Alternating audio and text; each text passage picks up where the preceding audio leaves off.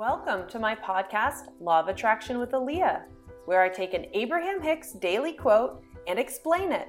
This is actually a recording from my YouTube channel where I post almost every day teaching Law of Attraction. If you want more, search for Fun with Law of Attraction on meetup.com, where I teach almost every Sunday night.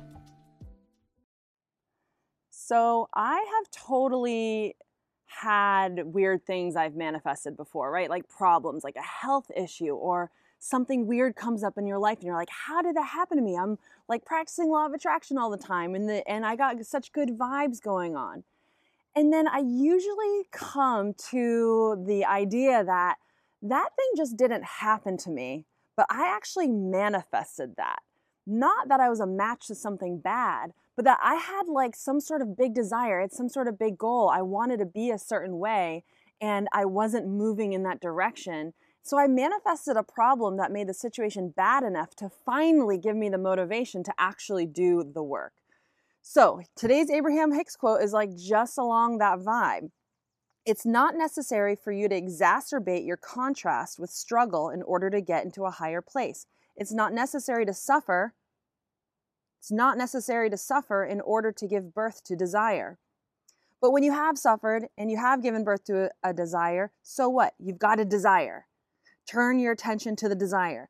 Think about where you're going and never mind where you've been. Don't spend any more time justifying any of that other stuff. So when stress happens, right? What is this contrast?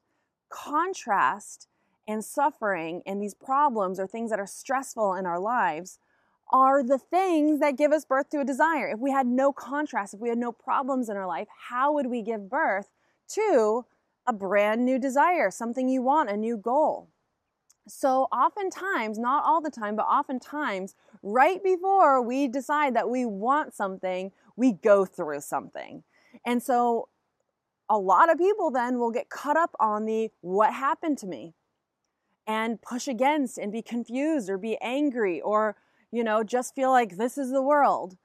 And then now the attention is all on fighting or not liking the thing, the crappy thing that got you along to want something new, bigger, and better.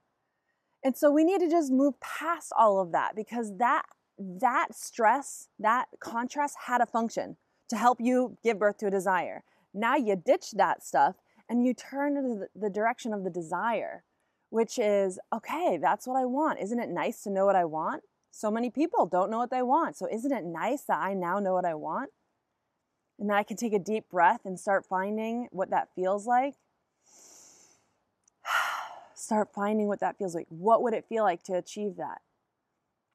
And in the imagination and in the thinking about it, we conjure up those feelings, and that's how we energetically move there. And then things start happening, unfolding. The path lights up.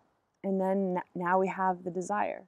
But don't be fooled, because as soon as you achieve your goal, you are now at a different place in life. And so now you're likely immediately going to have a new desire and a new desire. And that's how growth happens. Anyways, I hope that is helpful today. Have a wonderful day, week, whatever. And I'll see you around. Bye.